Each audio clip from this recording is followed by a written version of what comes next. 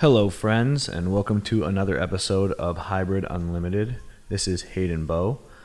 Today, we are back in the Hybrid studio. I've been doing a few solo podcasts from Toronto, but now I'm back in the 305.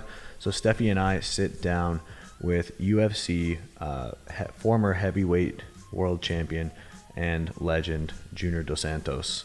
On this podcast, we cover how he ended up training with Steffi at Mundo Boxing, his start and career journey in MMA, mindset and lessons learned throughout his career, dealing with setbacks, and what his future plans are for combat sports.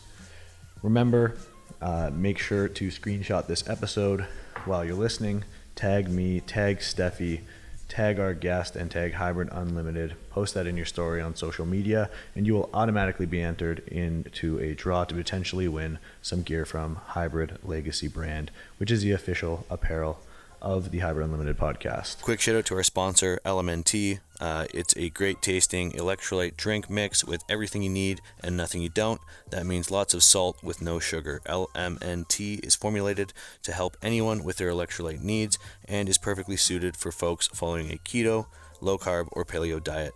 LMNT contains a science-backed electrolyte ratio, 1,000 milligrams of sodium, 200 milligrams of potassium, 60 milligrams of magnesium, with none of the junk.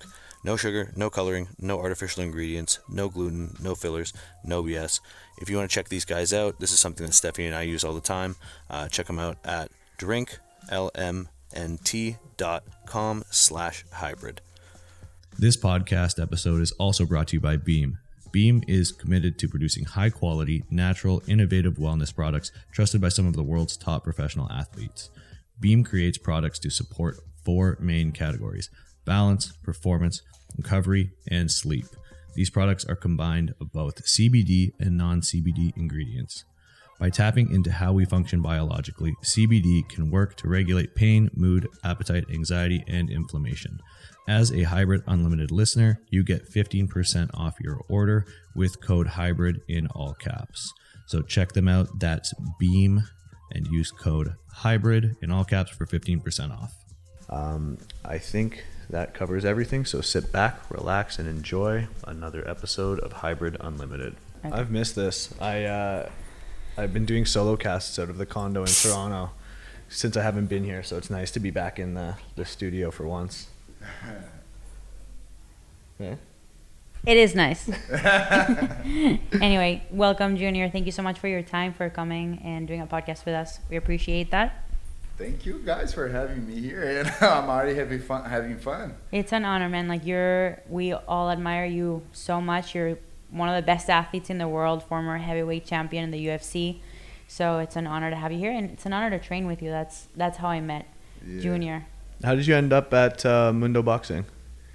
Well, I used to train in Brazil with Coach Doria, who has been doing some courses with Pedro back in Cuba, so they know each other, and I've been listening about Pedro for a long time, so then I was here in Miami, living here now, actually in Parkland, and then I said, Pedro is kind of close now, I'm gonna go there and train with him. So then I went there, and we started training. That was a great opportunity of learning process. Tell us a bit more about your athletic trajectory. Like, what got you into martial arts? Was it your parents or an instructor? And kind of how did you get to where you are now? Well, I used to say that I didn't pick to be a fighter. The fight world, picked me to be there, because I didn't even imagine I could be the fighter, But I moved from the south of Brazil to northeast of Brazil without having anything in my life, When I got there, I had 80 reais, which is, oh my gosh, $20 in my pocket. Wow. Or to live there, so nothing. So I How old were you? Huh? How old were you? I was 18, turning 19. Yeah, well, I was by myself. I had some friends over there, and then I started working on a waiter, to eat and to at least have a place to live. And in 2005, I was I was working with many other things, you know. I was selling also, in 2005, I was selling toys for kids, working as a seller, you know, of toys. So then I was getting kind of fat, you know, a little big, and I said, oh my gosh, it's time to go for a gym, look for a gym, you know, for me to train. Then I went to a gym, but on the intention of lifting weights, do my cardio exercise and things. And on that gym, they had a jiu-jitsu. So I saw the jiu-jitsu over there, and I was looking for I was watching already Vanderlei Silva, Big Nog, you know, fights in Pride. So I said, oh my gosh, that's jiu-jitsu. I'll see how can I do that. I asked them, oh, what I can do, you know, to be part of it, to start learning this. You buy a gi and come. So I did it, and, because I always work with heavy things in my life. You know, back in south of Brazil where I lived, I used to work with heavy things. You know, and my youth. So I was strong and big.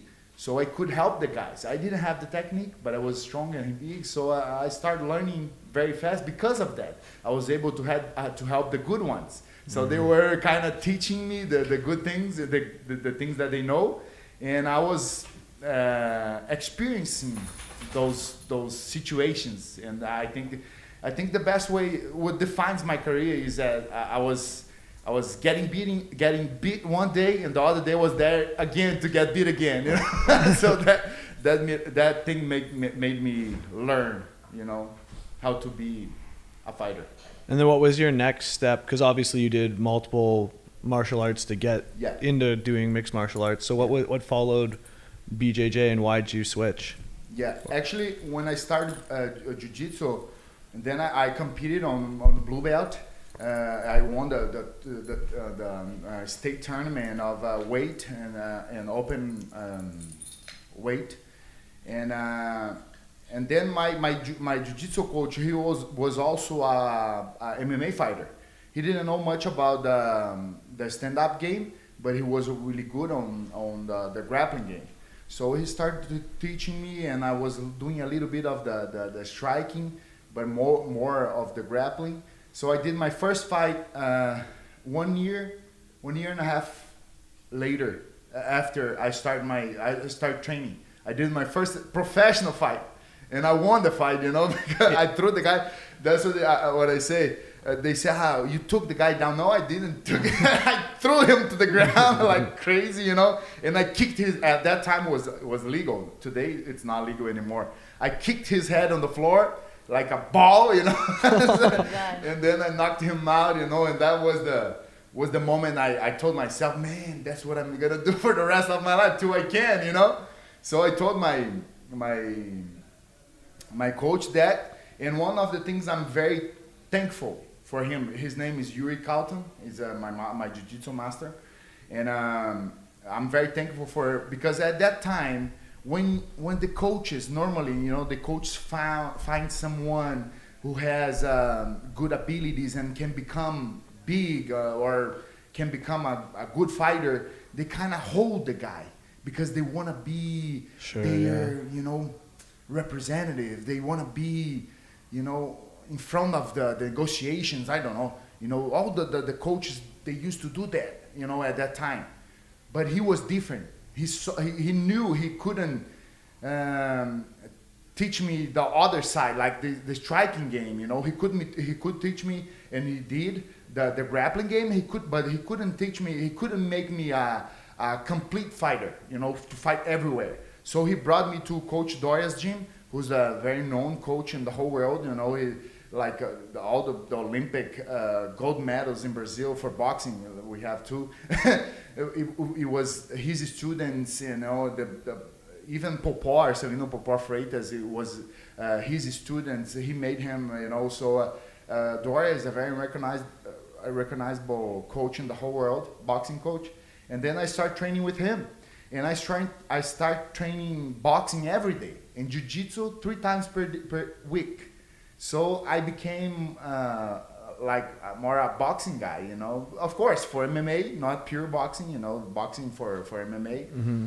But yeah, boxing was something that I fell in love with. Did you feel like boxing, because you were doing it so much, became actually your strength more so than the jiu-jitsu, or was it always still a jiu-jitsu base that kind of carried you? No, I think boxing was my main thing, because not just because I was training every day, but because I felt more natural for me. I could, on boxing I felt good. Even today, you see on training, I can go like many rounds. I don't really care because I'm having fun while I'm doing. And as soon as I started, I love jiu-jitsu as well, but as soon as I started the grapple side, I kind of get tired or sore. All my injuries, the toughest ones, it was on the grappling side thing, on the grappling game. So it was hard, and boxing was a very natural, always very natural for me. So that's why I think I kind of embraced, boxing and said, okay, I'm a boxing guy in the MMA world. Well, yeah, that makes a lot of sense. And I don't know if it was still this way when you first got into the UFC. I think it was like 2006? 2008, my first fight in the UFC, yeah. I know, like, way back, it was very much like style versus style. Was it still that way when you got into it? No, it was more complete fighters already. I didn't get that time style against style. But of course, you have something as your main skills, or jiu-jitsu, or boxing, or Muay Thai, or wrestling. Here in America, wrestlers are tough. Yeah, and Dagestan too. Ooh, Dagestan, yeah, the Russian guys. The biggest example, I think, is the greatest actually, Khabib. Khabib is man, that guy's something unique. He's amazing.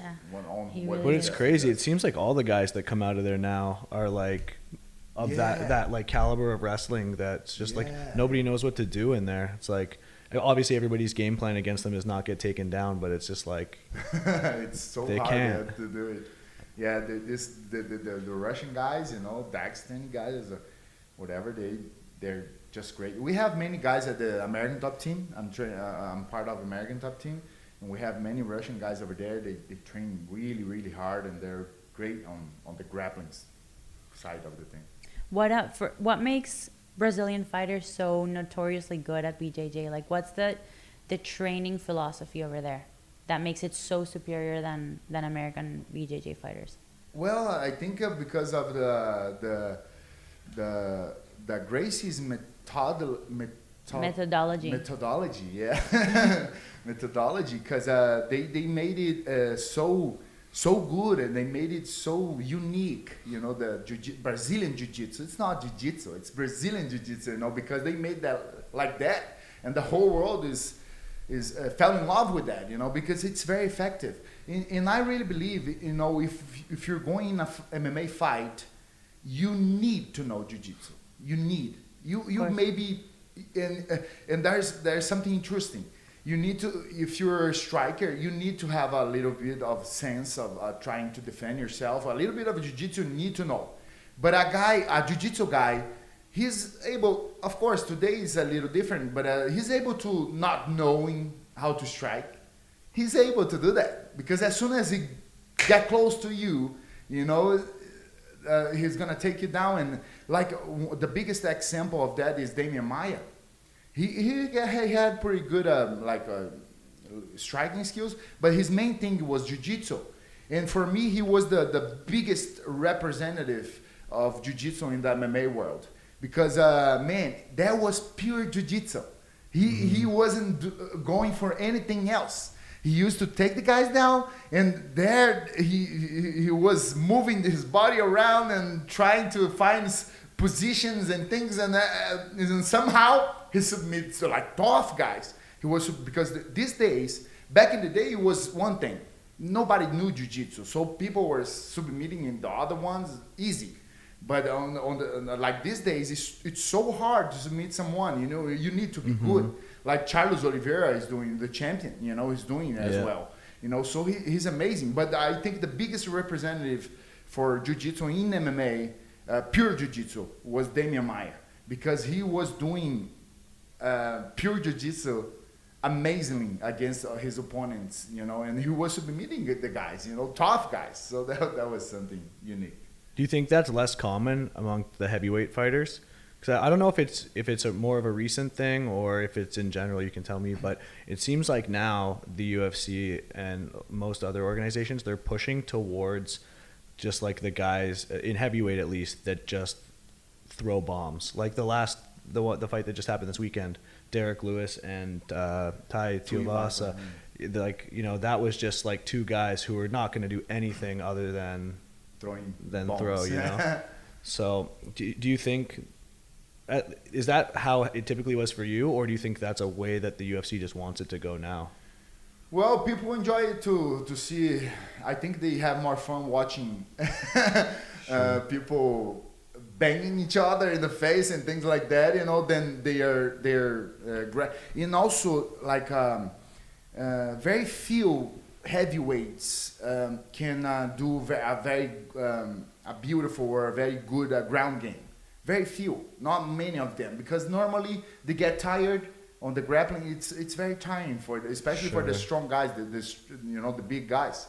And so I think they prefer to throw bombs because they know the power of the punches as well. And as soon as you connect one, it's enough to put the guys to your opponent down. So I think UFC like that, and he knows that people wants to see that. So they're kind of pushing a little bit on that side, to see more of these guys. Like even Ngannou, Francis Ngannou and Gunn for the title, they were expecting a striking fight, and at the beginning it was supposed to be like that, but Ngannou is too big and he's too powerful. And he couldn't find Gunn. Gunn is too fast for him. So he was so smart on that fight, because if he stayed on the striking thing, he would lose the fight. He couldn't find Gunn anymore. Mm-hmm. So then he took him down, and he was enjoying the moments on the floor, and doing the grappling side of the thing. And Gunn wasn't. He didn't have, I think, enough technique to go out of those positions. And of course, a guy, so big as Ngannou on top of him. So he did great on that fight. But it was supposed to be a striking fight. Did it surprise you? A lot. I admire him more after that, because that was pure heart. Pure heart, man. That was crazy, how good he did, Ngannou. And how he deserves to be the champion right now, and respected as that. Do you think would he be someone you'd say is the best of all time? Because I know there's Stipe was in the conversation for a long time, and you fought Stipe twice, right? Yeah. One win, one loss against him. One win, one loss. Yeah, and he was, I think, for a long time, right, considered the best, and then. I mean, Ngannou beat him. Granted, it's like maybe a few years later in his career or whatever. But who do you think is like the top heavyweight? Well, it's hard to say. I was till these days. I'm a big. It's hard to say. I really agree. In the UFC, Stipe was the guy. But on the talking about general, for me it was Emelianenko Fedor. The Russian guy. Yeah. For me, he was something. He was super fun to watch. Oh my gosh, that guy was special. But of course, Ngannou, he's going great. He's doing great. He can become, probably, I don't know, the best because he's unique. It's if you see him, he's a huge guy with a lot of strength, but a lot of power, knockout power. If he touches you, you're gonna go down. There's no other. When I fought him, I was feeling good. I was moving around trying to find out, to understand the fight. And when I see it was too late already. I missed the punch. I missed a overhand right. That I used to do good. But I was kind of course, anxious, because nervous because of the fight. And I threw the overhand right without getting closer to him. So it was easy for him to step out and then connect a punch on me. And I didn't say anything after that. So that kind of power we are talking about. He's so powerful, man. His hands are, not just knockout power. He's a very strong man, So if you collide against him, you're gonna lose. That's what Gunn did very well. He wasn't collide against Ngannou. He was walking around, kicking, using his boxing as well. He was doing great. But then Ngannou was so smart and took him down and took advantage of that. It's interesting you say that. Some people just, like, without doing any weight training or anything like that, just have that, like, in the States, like, we call it, like, farm boy strength, Yeah. Just, like, you don't know why, but Fedor, maybe he lifted a lot, but he doesn't really look like it. Yeah. It's just one of those guys that have that natural, like, yeah, he was man a strength. fat guy, that you look at him and you don't say anything about him, But then he was killing everybody, And when he the trilogy that he had with Big Nog, oh my gosh, man, those times, the pride times, for me was kind of a magical time of MMA, because man, we were so excited and it was all about the fighter. They promoted they used to promote the fighters so well, they bring them on from the top of the arena. Sure, they put fires everywhere, Oh, the like a hero, That's what it's supposed to be, because the show, it's all about the fighters. So they used to do a beautiful show, a magical show. What happened to Pride? Why did it, like, Yeah, wind down? UFC bought it and kill it. As a good business strategy, of course. But they did great, The UFC brought, I think, I'm not saying it was bad. Of course, it was a moment of MMA. But like afterwards, UFC brought the MMA to another level. You see what it is today, the whole world knows it, because they did a great job. Mm-hmm, they did. I want to switch gears a little bit. Yeah, go for it. So one of my favorite things to ask athletes is about their mindset. So, and now I'm curious because I'm becoming a fighter. And, you're such a nice guy outside of the ring or outside of the cage. How do you, like, switch on to fight mode? Like, what's your how do you prepare mentally for a fight? Well, it's very natural for me. They used to tell me all the time I was known as a nice guy. And even back in the day, like 2010 or something, Brock Lesnar, when he was fighting MMA, he said, "Nice guys finish last." That's a saying or something here in America. Nice guys finish last. And there's a song by Green Day. Yeah. That's so stupid. And then when I became champion, I said, "Oh, that's not bad for a nice guy, huh?" Because I was always laughing. I think I really believe that you have everything in life. It's kind of an answer. Everything you offer, you're gonna get back. You're gonna have back. So I try to be as nice as I can, because I want people to be nice with me, and the situations to be nice to me, the whole universe to be nice with me. So it's very natural for me. As soon as I step in the octagon, I change the character. Now I'm a hunter. I'm there to kill my my opponent, to win the fight. I'm not there to play. I'm not there to get a draw or anything like that. I'm there to win. So everything what I did, that's why I work so hard at the gym, and I think there's no secrets, really big secrets on fighting. You have to dedicate yourself 100%, You have to love, of course, to be a fighter, to be who you are. And but of course, dedicate yourself the most you can. I don't remember actually. It was few fights that I could say I wasn't hurt in the fight. Always there's something, a lot of pain here, a lot of pain there. I became champion of the world with a torn meniscus. 10 days before of my fight, I had a torn meniscus and I couldn't walk for 2 days. Wow. 10 days before the most important fight of my life.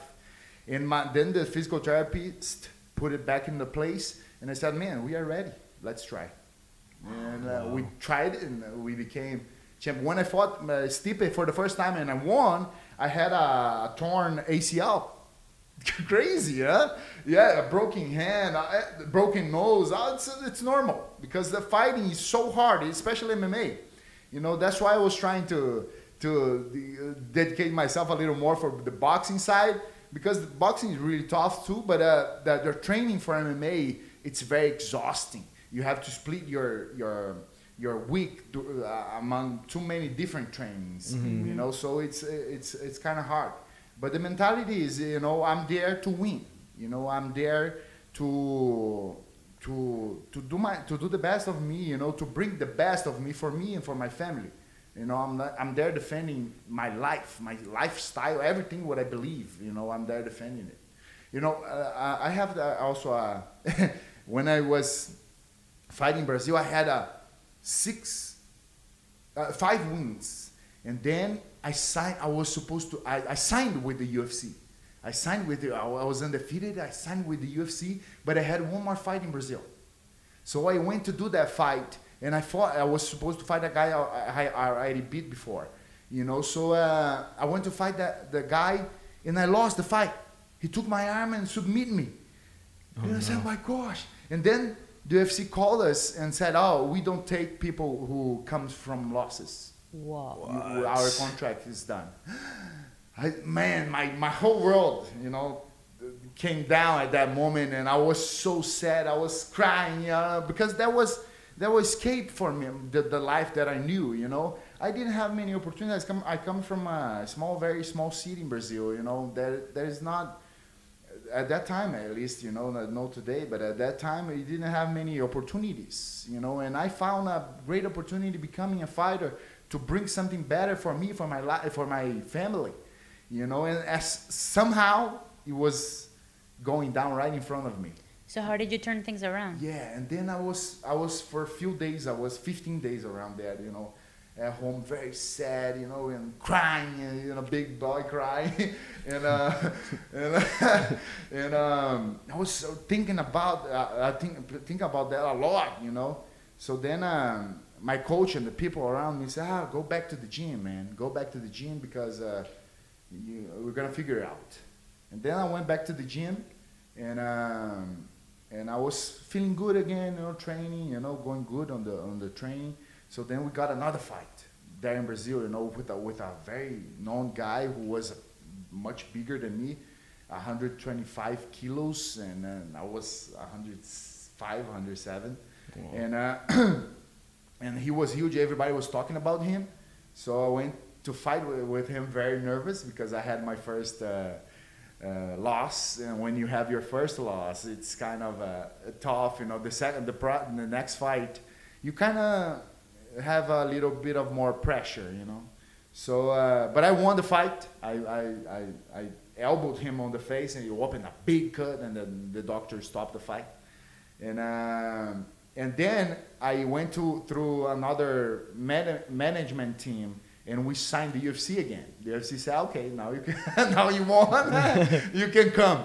But they were very tricky because they gave me that chance to fight at that time. It was a Brazilian guy, Fabricio Verdun, who I used to admire, of course, from Pride and everything. And he was supposed to fight for the title. But Couture, at that time, it was Randy Couture, the champion, and he couldn't fight because he was injured or something like that. Quick shout out to our sponsor, LMNT. It's a great tasting electrolyte drink mix with everything you need and nothing you don't. That means lots of salt with no sugar. LMNT is formulated to help anyone with their electrolyte needs and is perfectly suited for folks following a keto, low carb, or paleo diet. LMNT contains a science-backed electrolyte ratio, 1,000 milligrams of sodium, 200 milligrams of potassium, 60 milligrams of magnesium, with none of the junk. No sugar, no coloring, no artificial ingredients, no gluten, no fillers, no BS. If you want to check these guys out, this is something that Stephanie and I use all the time. Check them out at drinklmnt.com/hybrid. This podcast episode is also brought to you by Beam. Beam is committed to producing high-quality, natural, innovative wellness products trusted by some of the world's top professional athletes. Beam creates products to support 4 main categories: balance, performance, recovery, and sleep. These products are combined of both CBD and non-CBD ingredients. By tapping into how we function biologically, CBD can work to regulate pain, mood, appetite, anxiety, and inflammation. As a Hybrid Unlimited listener, you get 15% off your order with code HYBRID in all caps. So check them out. That's Beam, and use code HYBRID in all caps for 15% off. And then how they gave someone for him to just beat, and keep going. How my debut in the organization, I was supposed to fight for the guy who's gonna fight for the title. It doesn't make any sense, But they gave me that fight. They said, okay, we have Verdun on this day. As soon as my coach told me, I said, Oscar, that's a little too much, no, coach? But let's go. They said, yeah, I believe you. Let's go. And I was always tough on my hands, So and Fabricio Verdun, his main thing is jiu-jitsu. So I went to the fight. I was very nervous, and he was making me feel more nervous than I was. But I won the fight. I knocked him out in the first round, and I won even. My purse was 10,000 in the UFC, and I won the bonus of 65,000 of the best knockout of the night. Wow. So that was great. I went back to Brazil. I bought a new car, and I was so happy, And one of the things I remember very well, and that's so important to me. I don't know. It brought something very special energy for me. There's some little details that we have in our lives that makes the whole difference, right? And when I was coming out of the fight, going down the octagon, and there's a guy who used to work in the UFC. He's not working anymore. But I was passing him, and he looked at me and said, "Welcome aboard." And I can see his face saying that. I still remember that. That's so clear in my head, because when he said that, I could almost fly. I was feeling so good, I made my debut. Nobody was believing in me. Even the guys who got me the fight, the management team. Afterwards I was able to know that. But even them, they weren't believing in me. They're okay. We got this Cigano this fight. We got Junior this fight. But we know he's not able to do anything against this guy. Did you know that? Did you know that they were doubting you? No, not before the fight. Not before. After the fight, How did you find out? I got some info. I cannot, I cannot tell who said or something, right. Who brought that to me. Like some people, actually, not one or two. Some people, because everybody was talking about them, and but I don't, that was good. I didn't know that before, and coaches. Did you doubt yourself? No, I didn't. But of course, I was nervous. I was afraid. I was kind of, oh my gosh, I'm fighting someone, the highest level possible in the MMA world.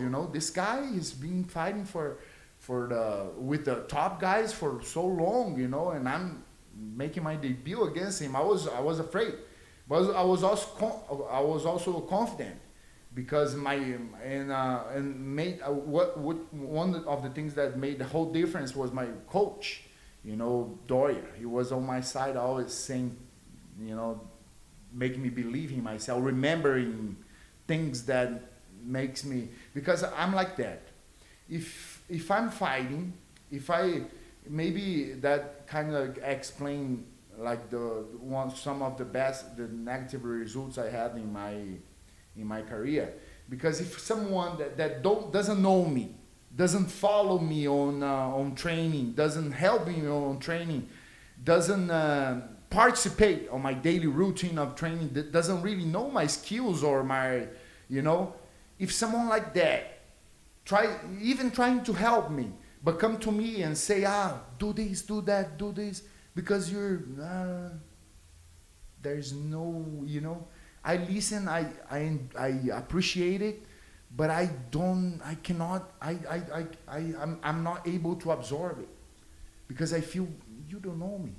Right. You don't know me enough to know, and to say those things. And if the things that he says doesn't touch me, because there's not participation on the process. So, with Coach Doyer was different, because he helped me to build everything. So he knew everything, and all the things that he was a specialist on that.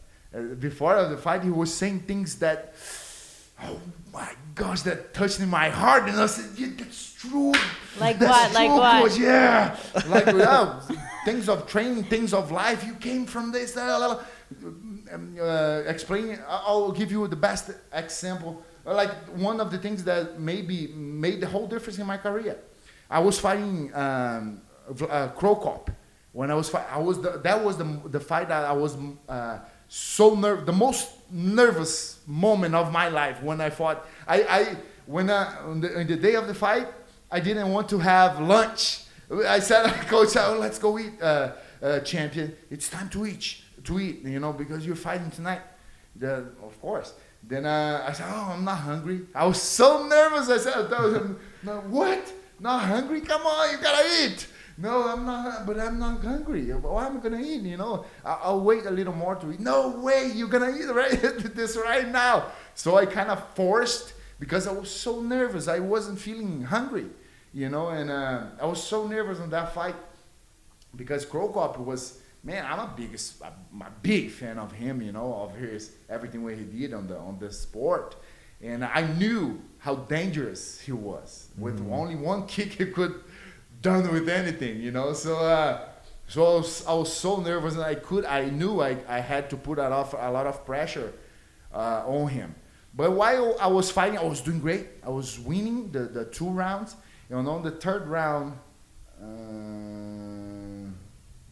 At the end of the 2nd round, he kicked me on the private area. He kicked me so hard. Yeah, he broke my protection.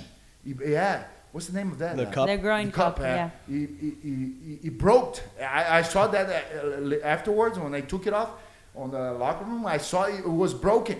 I have it in my house because the kick was so hard. And it was so painful that I couldn't even get up. I was feeling like, that I want to throw up, and I couldn't. I was winning the fight, and he kicked me, and I was feeling like I couldn't keep going anymore. And then my coach, look at that, my coach stand up on the corner and said, "Champion, you don't feel pain." That was kind of funny at the beginning, because you don't feel pain, but I was a lot of pain, But you don't feel pain. Then he said, "Look at him. He did that on purpose." With the power of the word. He did that on purpose. Look at him. And I looked at him. He was like this on the hanging on the cage, and like breathing heavy. And I said, "Oh my gosh, motherfucker. Look at that." He did on purpose, because I was beating him, I gotta go back. And man, that's so our mind is so powerful that I was feeling so much pain that I was thinking about giving up. And then when I saw that, I forgot about it. I forgot about the pain. I stand up and I said, "My gosh, I gotta go back. I need to punch the guy." I spit out like this, and I move a little bit. And I said, "Let's go," And I kept going. The 3rd round was the same thing. I was throwing a lot of bombs on him and putting a lot of pressure. And I did something that I think nobody did in his whole career. I made him give up. Wow. Yeah, I never beat someone like I did on him. I threw so much punch, I connect so much punches on him that I couldn't even close my hands after the fight. That was, my hands were like this. I couldn't close because they were all swelling. And I was beating him. Then I saw he kind of gave up, and I lift my arms and celebrate. But the referee didn't stop the fight. So I said, oh, okay. I went to go back, and then he said, oh, no. He gave up on the fight. And that was, man, that was tremendous, you know, for me, for my life. And I was so happy with that fight. And like I said, you know, I couldn't even close my fights. And when I got to the locker room, I was still feeling pain, you know. I couldn't even sit. I was kind of laying down. It all came back. Yeah, and then I saw the cup. The cup was broken. I said, my God, that was a hard kick. Holy shit. Wow. So, I mean, that's a great example of a fight that was going your way and you were kind of mentally, you were in a positive mental state. Yeah. Have you ever been in a fight where you know that you're losing? And, Yeah. what do you do? I can use the example of my trilogy with Cain Velasquez, you know, because the first fight I knocked him out, you know, he didn't really knew about my striking skills or something, and he tried to strike with me. I knocked him out in the first round as well, 1 minute and 4 seconds, and I remember I was with that torn meniscus, so it was perfect. Thank it God. was perfect. And in the second fight, he knew he couldn't. I think he was really strike with me, you know. And he came with putting a lot of pressure. Something special about Cain Velasquez was his stamina for a heavyweight. That was just an absurd. That was just amazing, you know. Especially doing the grappling thing, which is something very tiring, you know. And then I was getting beat the whole fight. I was getting beat since the first round to the end of the fifth round, you know. But I was still believing. The whole time I knew, you know, I couldn't connect or something, and I was resisting, you know. And even some people say, the referee should stop the fight earlier, but no, of course not. I was there, I was fighting. But one of the things that even interesting about that is after the fight, I don't remember many parts of the fight. It's concussion, you know, you don't remember. You're getting so much beat, you know, punch in the head that you don't remember. It happens sometimes in my career already, you know, and that's crazy. But I think it's a good example of still believing. Mm-hmm. I didn't win, but I was still there. Even in our third fight was the same thing. He was beating me for the 5 rounds, same thing.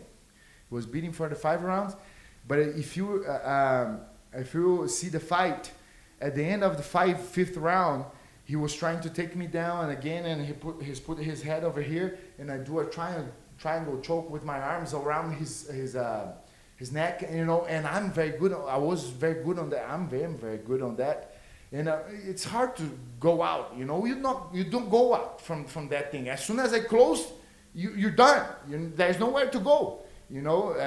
And I did close. I put in my arm. He put his head over here. Boom. When I closed my arms, I was getting beat. It was the 5th round, and my face was destroyed already, you know. And I was, you know, I kept believing, you know, I could win. And I got the triangle choke, and arm triangle choke, right? And then I breathe like this, and I said, oh my gosh, I won. I felt like that. At the same time, as soon as I closed the thing, I felt, I won. And then he did something I wasn't expecting, and of course, it shows how good he was, you know, especially on wrestling. He turned his body on his own in the air, you know. He's kind of boom, turned his body in the air like this, and I was holding his head here with my back to the cage. And when he turned his body, my head was straight. I had no hands. My hands were holding his neck. So my weight and his weight together, and my head was straight to the floor. And like, boom! I hit the head on the floor, and I was out for a little, and he kept punching, and the referee came and stopped the fight.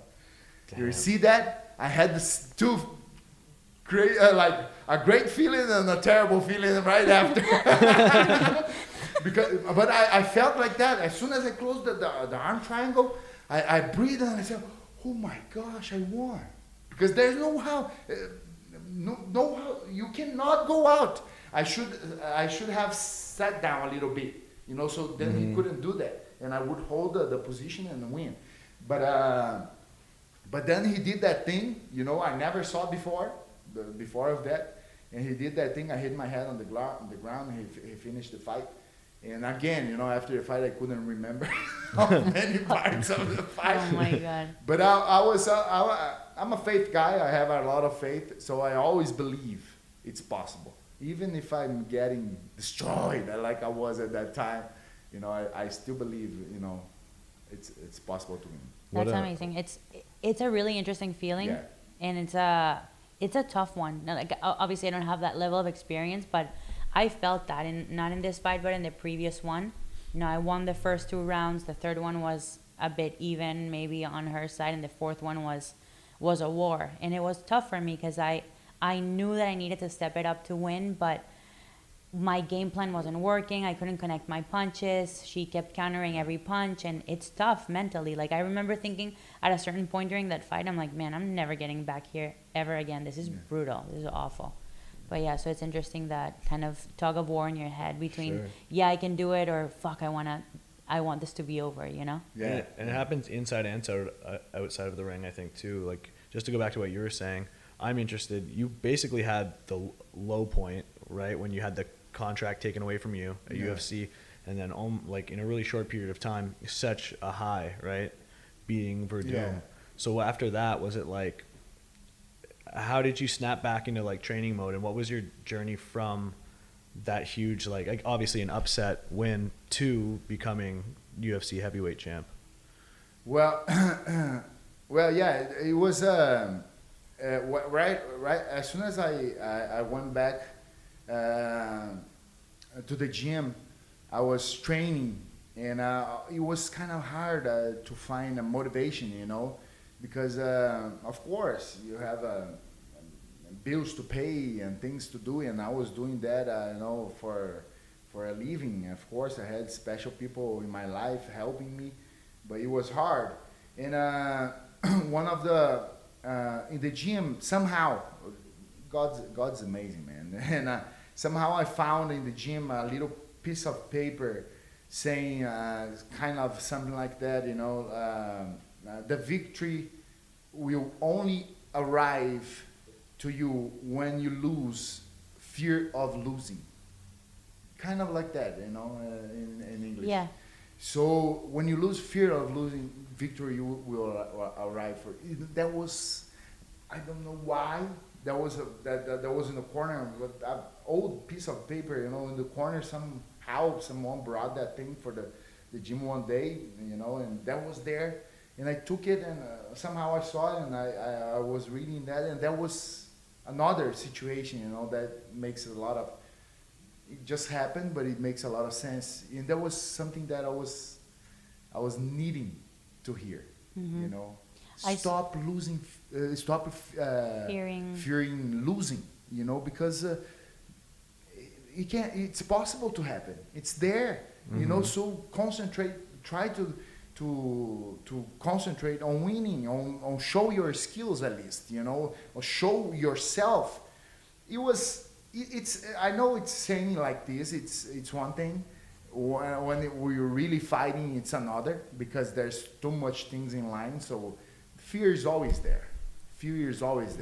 But it's your relationship with him that makes the difference. 100%. You know, you cannot allow him to take control of yourself or of your mentality. You know, one of the interesting things, it happens in my last fight in the UFC right now with Gunn. I fought Gunn. I was feeling good, but very nervous again, you know, and a lot of pressure from the UFC. I was feeling like I wasn't appreciated anymore. You know, I was feeling like they would like to take away from me everything what I built, everything what I am, you know, to build these new guys. and they succeeded because the guys they were able to beat. But I was on the locker room for that fight, and that was terrible. The mentality was terrible, because I was thinking like, oh my gosh, let's get it done. I want to go back home to my family. Wow. In the locker room, let's get it done. And I want to fight that as soon as possible. It was taking a lot because the main event, it was taking a lot of time, and always taking a lot of time and preparation, and then you warm up. It's a process, to get there, to step in the octagon and really fight. Mm-hmm. So I was kind of nervous, and at some point in the locker room, I was thinking like that, like, oh my gosh, let's get it done, man. I want to go back home to my kids, to my family. I was kind of feeling, I was missing them, I was feeling like hugging them. That's another interesting part I'll discuss about it. But that was the feeling I was having before of the fight, because too much pressure, because I wasn't feeling I should be there like this, So yeah, the result was terrible, even though he elbowed me on the back of the head, I wasn't having the best performance of my life.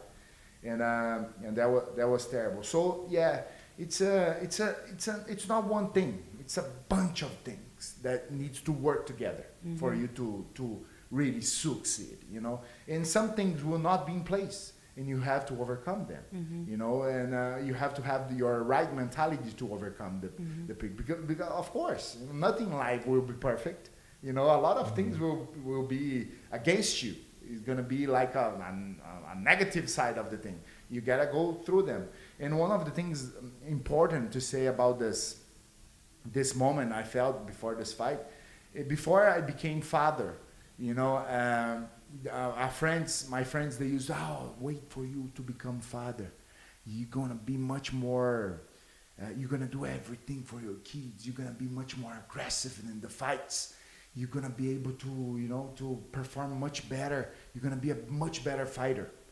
They used to tell me that, and I was willing, okay, I want to be, I really believe that it's going to happen. But then I became father, and not that that it wasn't like that, but it was a little different, because I always think like, I'll find my way. Whatever happens in my life, I'll find a way to make things happen, to make things better for me. But at some point, it's not me anymore. It's us. It's my wife. It's my kid now. And now I need to be there for him. As a father, my main goal is to always be there. So that was actually, I feel like it plays a little against what they were telling me, you were supposed to be. Because not that I do everything, everything when I can. I'll fight the hardest fight in my life, for my kids. But the thing is, I'm kind of worried to get hurt. I'm kind of worried because I need to be there the other day. And before, I didn't used to think about that. I just, okay, I'll find a way. I'll do whatever. Now I cannot do whatever. I need to be there. Because they will be demanding daddy's presence. Of course. Presence. So it wasn't exactly like they were telling me, but it was something interesting. But of course, I'm not saying anything against this. The biggest gift of my life is to become father. It makes a complete. I don't even remember what I was dreaming before. Everything now involves my son and my daughter. So what does the future look like for you in fighting?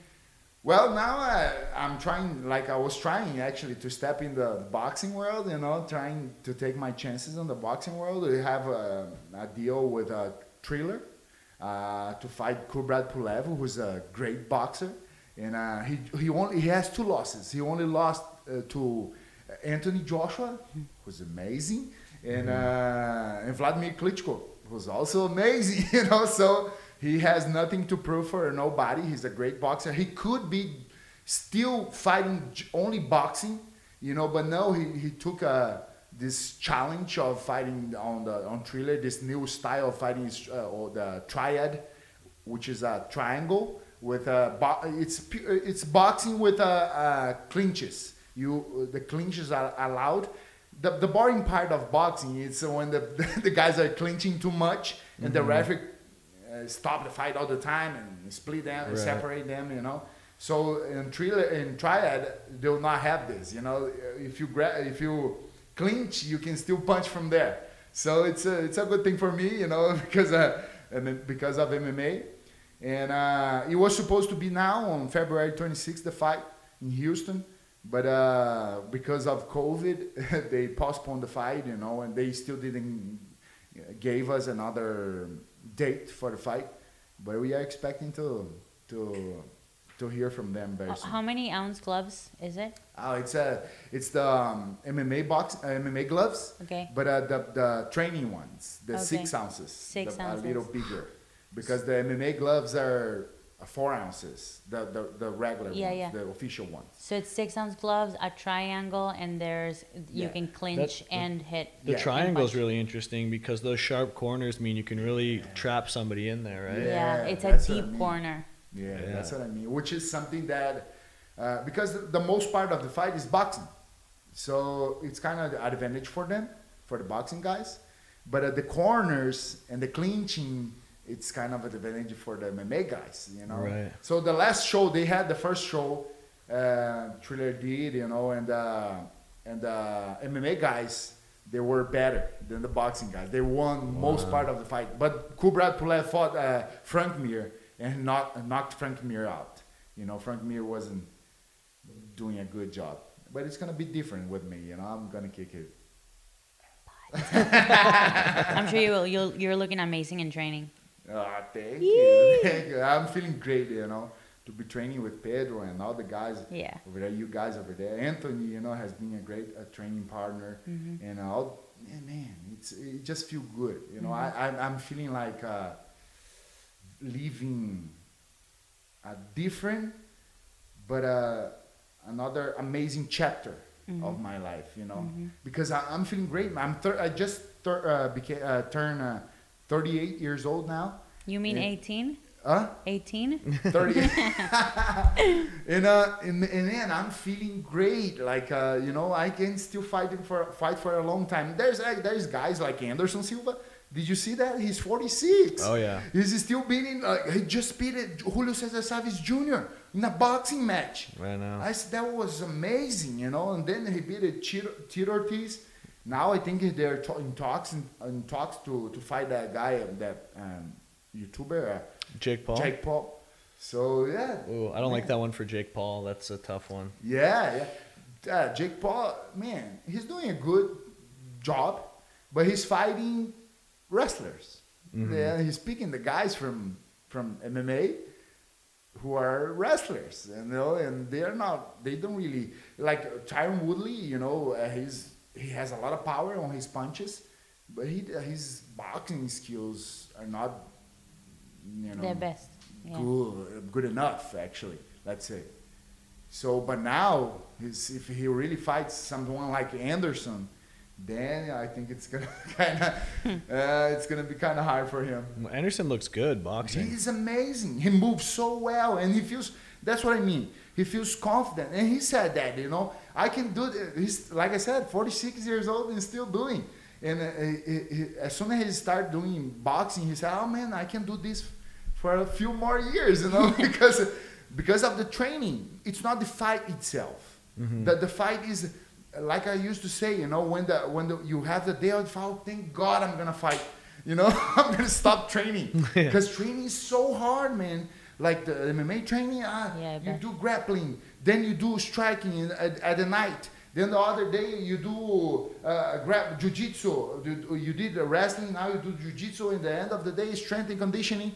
And then a sparring session. And then, oh my gosh, it's so many different trainings during the week, you know. And boxing, you kind of concentrate on boxing. You know, it's hard, of course, but you concentrate on what you have to do. So I think you can preserve yourself a little better than the MMA. You know, like my last injury was on jiu-jitsu, on training, always on training, never on fighting. That's the thing, always on training. I dislocated my shoulder. My shoulder was out of place. The guy took me down and I put my elbow on the floor, my elbow did this, and the shoulder came out. And I said, oh my, thank God it was necessary a surgery. But man, to recover this muscle here and everything was a lot of time and a lot of work. So yeah, I'm happy now. Let's strike with this guys. But let's see. You know, I love MMA as well. You know, I'm a fighter. I want to fight.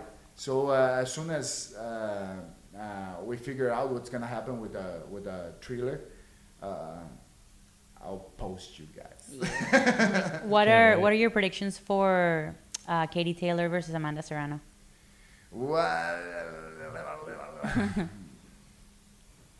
Well, do you even know enough about women's boxing? Not really.